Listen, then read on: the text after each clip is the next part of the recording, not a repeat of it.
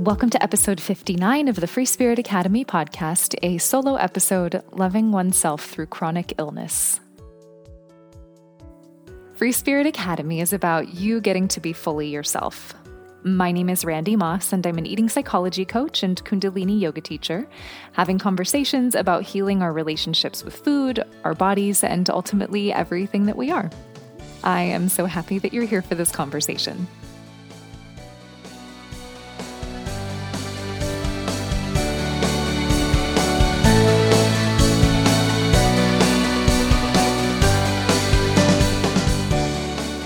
Friends.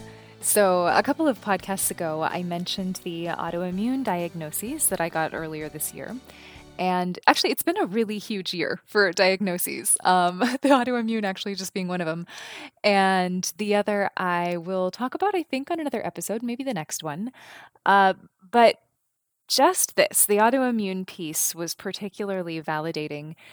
Just knowing that what I've been experiencing for so long and working so intentionally to support my body with was a real thing, not in my head. And I had resisted going to get tested for so many reasons, not consciously, I think just sort of like under the surface, one being trauma around not being believed when I was younger. So being in physical or emotional pain and either directly being told that I wasn't really hurting or having eyes rolled or feeling like my feelings were brushed off. So it was scary to go in, and I had to set myself up with a lot of pre-self-love. Like even if I'm not believed or if the tests say that it's nothing, I'm still on my own side. I still validate myself. I'm still going to keep learning and tending to what it is that I need in this body. So, having spent some time laying that foundation, I went in and my symptoms were pretty flared up at the time. So I was swollen, I had itchy, scaly rashes, and my joints and muscles ached, everything ached. I was really struggling to sleep. And after I got tested, I also found out that my thyroid was also underactive.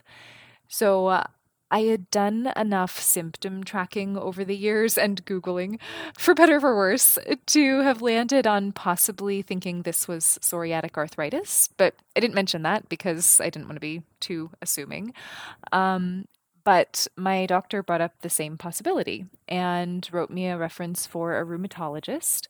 So after many more testings, blood work and x-rays and seeing a dermatologist, we've landed with either lupus or Sjogren's disease being more likely, which definitely required some processing because that was pretty scary. And I will say at this time, I am not medicated.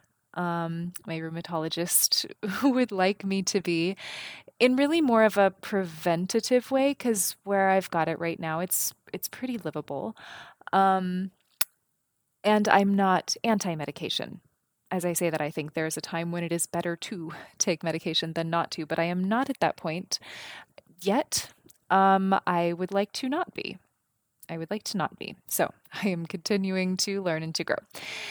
But as I got these diagnoses, which were more serious to me than what I originally thought they would be, a part of me felt embarrassed, wondering if I did this to myself, even though I truly know better. Like I could go back and I could blame it on all of the long juice fasting and the extreme dieting and all of the things that I did in my 20s with good intention, right? Like, of course, there is the disordered part and the part that was really struggling with body image. And then there's the part that just feels bad and wants to feel better and gets information and runs with it.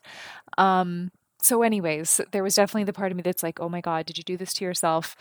But the bigger part of me that knows, and we can talk later in another episode about the impact of stress and trauma in connection with chronic illness. Another part of me felt relieved, of course, knowing that it was something and not nothing.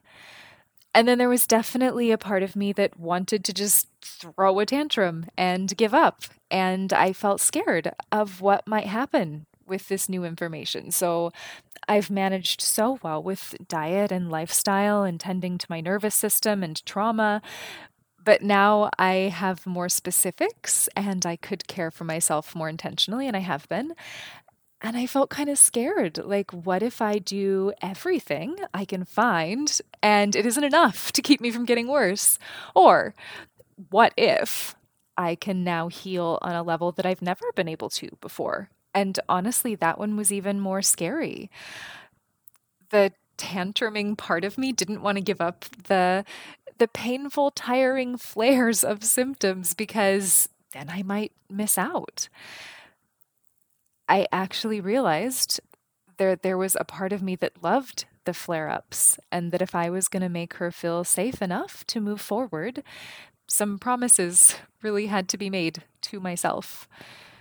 So I promised myself that I could still rest whenever I needed as much as I could. I was not suddenly going to have to become a workaholic and do all of the social things and be super productive and da da da da da da. I promised myself I could still say no when I wanted to. I did not need a flare up as an excuse. And I promised myself I could still ask for what I needed and let myself receive and let myself be cared for without needing to feel at my lowest, without needing to crash, without needing to flare. I promised myself that there would be no shame in sometimes wanting attention. That is actually a thing that we need in our development that some of us don't or didn't get, right? When we're tiny and we have these developing nervous systems, we actually need to be attuned to, very attentively attuned to be listened to have our emotions mirrored, to have our feelings mirrored. We need attention to grow up into healthy adults. And if we don't get that, if we're not attuned to, if our caregivers, have their own stuff, their own trauma, their own dysregulated nervous systems, they're busy, they maybe got just some poor advice, right? Like, I juice fasted for 90 days. That was not exactly great advice, though, even though it was well intentioned. A lot of parents have gotten the advice that you need to let your children cry yourself to sleep. And now we're learning that that can cause a lot of dysregulation if it happens again and again and again, because babies can't self-soothe. So they just go into a state of shutdown. So anyways, bringing that back to attention, there is a time when we really actually needed attention to be healthy. And we're learning to give that to ourselves as adults. I am learning to give that to myself as an adult and not to feel shame when I want that from others, from loved ones, and to not need to stir myself up into a frenzy or keep myself in a really low space in order to ask for tending to when I need it. I reminded myself that there would be no shame in being unwell and or taking whatever steps my body needed to feel good. There would be no shame in not being on all the time, no matter where I'm at in this journey. So even if I fully put all of this stuff into remission, I don't have to be on all the time. I don't have to be there all the time, show up all the time. There was a point when I definitely, because freedom has always been a thing for me, like just a word that buzzes and sings for me, like, oh, I just want to feel free. And I used to think I could only feel free when my body had no symptoms and I was just like glowingly, flawlessly healthy forever and ever and ever. But the reality is I have felt more and more free since I stopped trying to change who I was. Stopped trying to change my body. Like, it really started with that. Stopped trying to change my body and started learning to support my body. Stopped trying to fix my body and started intending to nourish my body. And stopped holding out for that happily ever after. And just started making it safe to take one step at a time. Curious steps, loving steps, one at a time. I've had to learn to have a real sense of humor and not to take myself so seriously, even though what I'm dealing with is serious and I'm very intentional.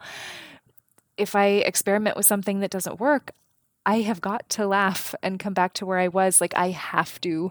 I cannot beat myself up every time something doesn't work. It feels too bad. It does not work. And And like, why do it at this point? I shamed myself for long enough. I don't need to anymore. And I'm not saying that voice doesn't pop up, though it's less and less and it's quieter and quieter. I do not feed it. I defend myself when that voice comes up. Like, no, we are not doing that. My worth, our worth, your worth is not in how well we are. My worth is not in how well I am or how perfect my diet is or how clean my body is. There is something in me driven to care for this body mind that I have as intentionally as I can. And that can look extreme at times. But in my own body and in my own experience, it's only ever just taking one reasonable step at a time. Now, obviously, like I've talked about the times when it was not that, when it was very extreme things, very big things, very quick fix sort of things. But now it's just one reasonable step at a time, giving that step time and learning from it. Looking back over the years of working with this before I knew what it was and having a long history of disordered eating, I mean, the whole thing kind of blows me away. Like, it's actually possible to do, to evolve a very painful and messy relationship with food and body, and to do it with intention, taking all parts of oneself into account. I just know how complicated this journey is, and I have a lot of compassion for folks who are in it. So I hope that there is encouragement here for you if you're going through anything similar. And I'm sure I'll continue to talk about this as I sort through things. And I've got more I want to share about diagnoses and self-learning over the last year or so. But in the meantime, sending you lots of love, and I will talk to you soon.